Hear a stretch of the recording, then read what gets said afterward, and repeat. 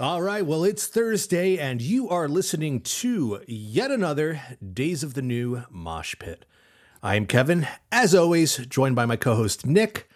Nick, how are we doing today? Everything's good. It's hot as shit. Recording this live on location from my girlfriend's house where her landlord has allowed her air conditioner to go out. So it's, for those that know, I live in Las Vegas. You can imagine it's about 90 degrees in the house as I do this recording. So, yep. Good times. That's just another friendly reminder that landlords are not your friend. Yeah, and don't be one. Yeah.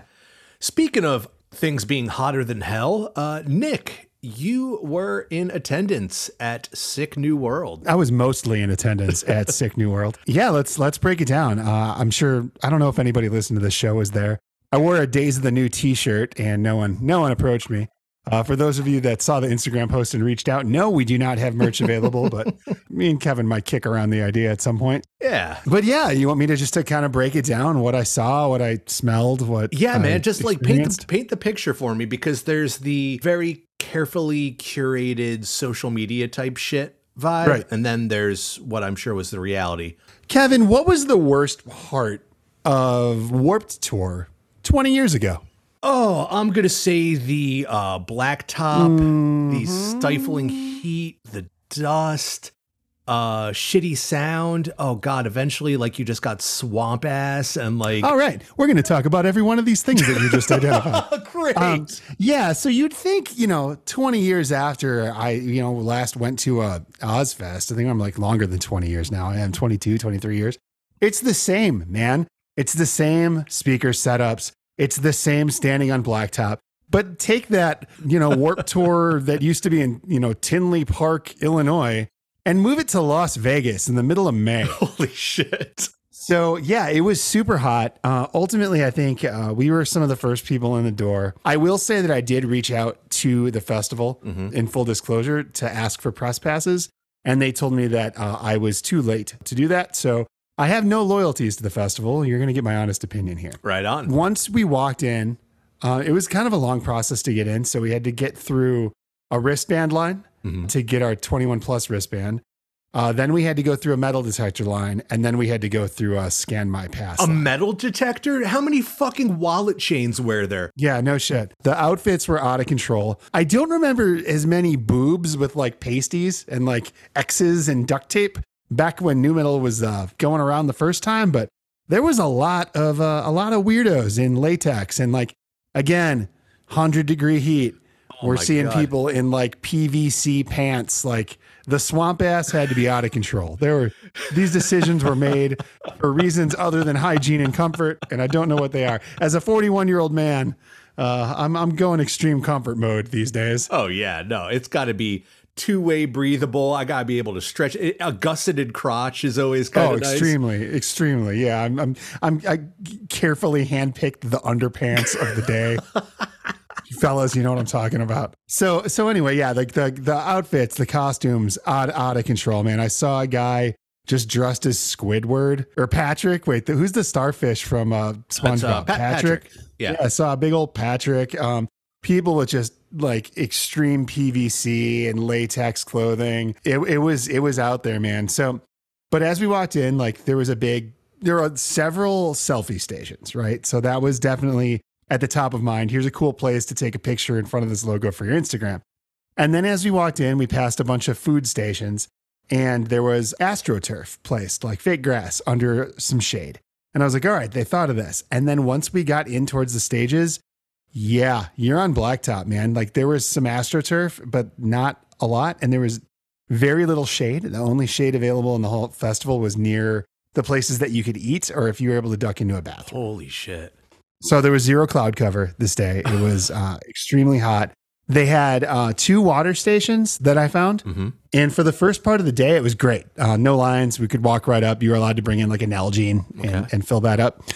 So that was cool. I brought in some hydration powder and that kept me going. Got there to see a little alien ant farm. Did they do the thing? Yeah, they did. They did the thing. Okay. And then they did the Michael Jackson Smooth Criminal and then like tried to like put in some Sade Smooth Operator kind of lines in there too. It was like a mashup, but it was fine. It was Alien Ant Farm, whatever. And then I went and saw Orgy and I've never seen Orgy. So I was pretty pumped. Yeah. Like, I really wanted to see these guys. And man, you know how we've made jokes on this show that Jay Gordon is the best singer in nu metal that can't write a hook. Yeah. It's just reminded. So they did play both of their songs. Or all three. And the New Order cover. They were using so many tracks. Like if you just type orgy tracks, Sick New World, like every metal website has covered it at this point. Yeah. This might not be the first time you're hearing it, but like there were literally parts where like the sound guy accidentally hit the track button too quick. And like while Jay Gordon's talking, all the guitars go off and nobody's touching their guitars and like immediately stopped it. There's drum fills being played on stage when drum fills are coming through. Like it was pretty bad. Like there's no original member. I don't know who's an original member in Orgy anymore aside from Jay Gordon. Like Ryan Shucks out on the fucking Crazy Town Edema tour. Whoever the rhythm guitarist was, when they got to Blue Monday and he was all over the place. It was bad, man. Like they kept bringing out musical guests and I don't know who any of these people were.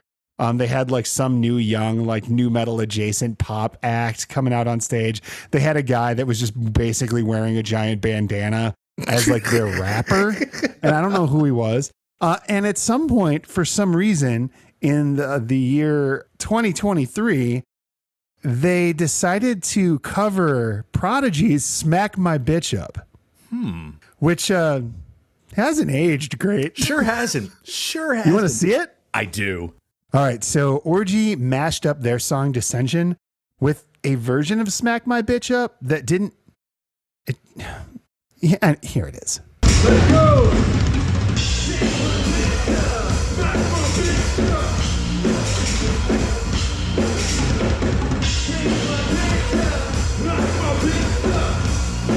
That went on for about 7 minutes.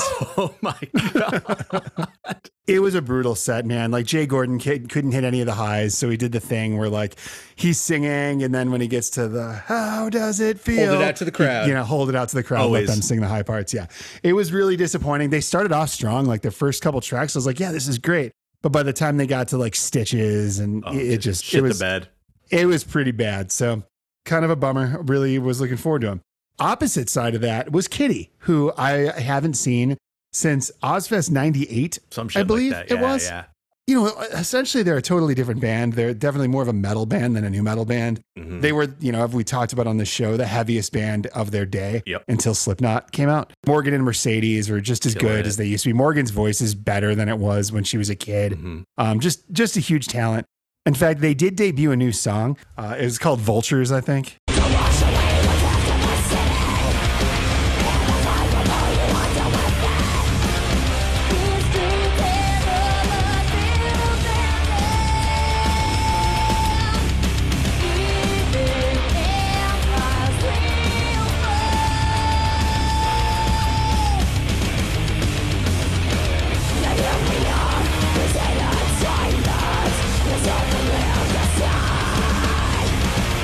So full disclosure, I went and saw Turnstile and then I left. So the crowd was starting to get to that danger point where everybody's been drinking all day and now they sell this. So remember when we drank Four Loko at a music festival once and then we didn't remember the rest of the festival? That happened 2011, Crazy Fest, Louisville, Kentucky. So now they sell this weird like boxed wine combo malt beverage wine box. So like you're drinking a warm fruit punch boxed wine that's also kind of a 40 all day in the sun, not drinking water. The food was real expensive.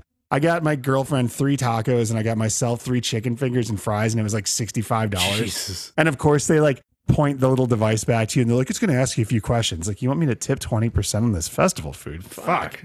But so we went to Turnstile. My girlfriend loves them. I'm a pretty big fan. Thanks to Mogan, who comes on the show, because I never really gave that band a chance. Since seen them several times, and they're just probably the best live band in the world, in my opinion, right now. But anyway, I was curious to see how it was going to translate, because the last time I saw them was in a mid-sized club, and now here I am. I must also stress that like there were no small stages. There were 4 stages at this festival, and they were all main stage size. I mean, there were 2 that were slightly smaller, but like you're a million yards away from the band. We fought to get halfway down, but we're still 1,000 feet from the stage, right? And Turnstile goes off and the kids are hyped. And like, there was just a lot more pushing violently through the crowd. This is still a daytime set. They sounded great, as great as they could. There were just audio problems throughout the entire music festival.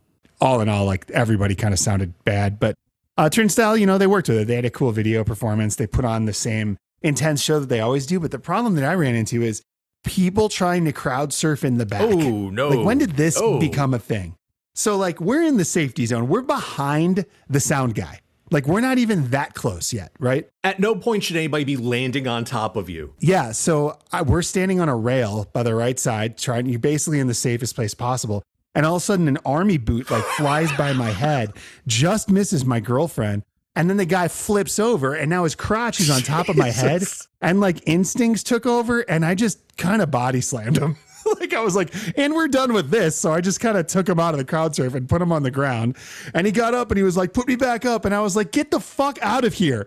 And yeah, my fucking Jillian's leg got all cut up from this guy's boot on the way down. Jesus. Like, it was real fucking annoying. So then we walked out and like, I really wanted to see the Deftones. She really wanted to see System of a Down. Like who doesn't want to see Korn at a big nu metal festival, right?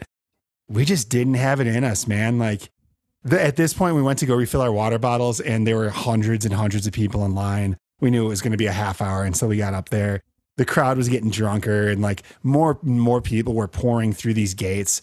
It was just oversold. It was a dangerously run event. Regardless of what the press says or what they leaked to the press afterwards. Like it was fun until it wasn't anymore. I hear you. Which is kind of like nu metal. Yeah. And most episodes of this podcast. That said, I'll probably try and go next year if I can get them to like toss us VIP passes to cover this. Otherwise, I'll sit it out. Yep. You're watching bands you like play for 20 minutes and the later in the day, the longer the sets got. But I really wanted to see Spirit Box and I didn't get to because I played at the same time as Turnstile, but I'm glad I went. I'm glad that we got out of it unscathed. And I'm glad that we were able to walk down the Las Vegas Boulevard to a casino that had ample Ubers and was able to get the fuck out of there before it got too crazy. And which it did get crazy. Deftones, I was told, had to stop their set twice because people were getting crushed. A girl dropped trow and just peed in the circle pit during Korn. Yeah, man. Like you said, it's fun right up until it isn't. I love the Deftones, but do I want to spend fucking 8 hours of my day getting gangbanged by capitalism so that I can fucking sit in my PVC pants and eat $60 tacos and drink warm fucking malt liquor? Yeah, or you could buy a 24-ounce can of Truly for $19. Yeah, fuck that. Fuck it. So anyway, yeah, that's my experience. Cool. Well, Nick, that would be the end of this show, except for I have something terrible to show you. Okay. So after re-airing our Trapt show, and thank you everybody for the positive feedback on that, I got to thinking, where is Chris Taylor Brown? Because really, the man is hard to find, at least on like the front page of Google. Well, yeah, I mean, he's got no platforms aside from like Parler. Right. So I did a little digging, and let's back up a bit. This is going to get real dark, folks. On Saturday, May 6th of this year, 33-year-old Mauricio Garcia stormed the Allen Premium Outlets in Allen, Texas. He was armed with 8 weapons, including the ubiquitous AR-15 style firearm. He had on the black body armor. He had extra magazines strapped to his chest, and he opened fire. In a handful of minutes, he killed 8 people and wounded 7 others, 3 of those critically, before being killed by a police officer. For a lot of reasons I don't want to get into, it stands out as particularly horrifying. You're probably wondering where I'm going with this. Mm-hmm. All right. So as for a motive, he laid that out pretty straight. Right on his chest was a patch that reads RWDS, which is short for Right Wing Death Squad. Made popular by several Proud Boys during the George Floyd protests. Absolutely. Which are also a nod to Pinochet and Chile and like the atrocities committed by the fascist regime, like including throwing journalists out of helicopters. Yeah. Yep. And if that weren't enough, posts by Garcia on Russian social networking sites expressed a fascination with white supremacy and mass shootings. Oh, he also posted tattoos that he had, including a large swastika on his chest and SS lightning bolts on his arm. Those are all taken down now, but the remains are archived, and the shooter wanted the world to see those. So all of this is fucking terrible. But there is one thing that the mainstream media missed. On May 10th, Chris Taylor Brown appeared on the MG show What the fuck is the MG Show? Well, the MG Show is a podcast hosted by Jeffrey Peterson, known in the QAnon world as In the Matrix, and that's with 2 X's. Amazing. And his co-host, known as Shady Groove, that's with 3 O's. And they are old school QAnon influencers. At one point in 2021, the pair were approved by the Trump Organization for media credentials. Yeah, of course. So he's off his fucking nut. And since January 6th, he's largely been relegated over to his own little corner of the alt-right griftosphere, where him and his ilk just work to fuck over their very small shared audience and sell them dick pills and water purifiers, right? Chris Tiller Brown goes on there, and that's where we get this bombshell. Where we go one, we go all. Fight, fight, fight, and fight we will. We fight every day right here on the MG Show. This is breaking news. Nobody else has this. The long and the short of it is that the Mauricio Garcia from Allen, Texas mall shooter has sent multiple emails, and the emails have been provided to us by our guest that's coming up in the next segment, Chris Taylor Brown from Trapt. And the last email that was sent was just 18 minutes before the shooting. But first, here's some ads for gold. Oh my God. Time to hold physical metals in an IRA, a 401k, and The of course grift is outside so of a real. retirement plan. Don't let the government destroy your hard-earned assets. Please call 720-6... But wait, that can't be all. Charles, everyone now can get MyPillow products at huge discounts at MyPillow.com. Oh, it's our friend Mike Liddell. Jesus, fuck. So, yeah, the Allen, Texas shooter has been emailing Chris Taylor Brown, and Chris Taylor Brown goes on the only platform that will have him, which is this crazy fucking QAnon grifty podcast on Rumble, and he shares these emails, and they go through them. Yeah, and he never said anything before that, but that was that. And so, like I told you guys what happened, and I felt like coming to you and giving you guys these emails, and you guys would be the best people to find the families, and They would be the best people to find the families and get this information to them. These 2 guys are going to be the best people. get this information to them, because that's all that matters to me. And let's make it clear, there's a lot of information, disinformation out there about Mauricio Garcia. Oh, let's make it real fucking clear that these 2 assholes learned their lesson from Alex Jones, and they are going to keep it real straight and narrow. Yep, exactly. I'm not going to go through all of the emails that he sent, but I'm going to play you the first one because I feel like it really sets the tone for like what this dude was like. How's it going, Chris? It's Garcia, the Dallas, Texas fan. So guess what? I work at a metal plant. The other day, I was in a parking lot getting ready to clock in. This dude pulled up in a truck waving. I didn't know who it was. I just waved back. As I got closer, I recognized the dude. It was the guy I used to work with. I haven't seen him in months. I thought he had quit at 1RST. I told him where you been. He got transferred to another department. He's making some serious silver. I told him what you need. I told him what you need to land that job. He said, talk to HR. They train you and everything. He said, I'm here to make money. You know, that reminds me of that song Stressed Out by 21 Pilots. Wake up. You need to make money. I'm calling HR after I finish writing this. With my luck, I don't think I'm going to get the job, but it doesn't hurt to try. You ever watch Tasmania? There's this episode where Molly is trying to teach Taz ballet. Taz messes up, of course, but Molly still tells him, quote, at least you worked hard and tried, and I'm proud of you for that. It's going to be like that probably. I heard the coolest song on the radio the other day, Make Room by Meredith Andrews.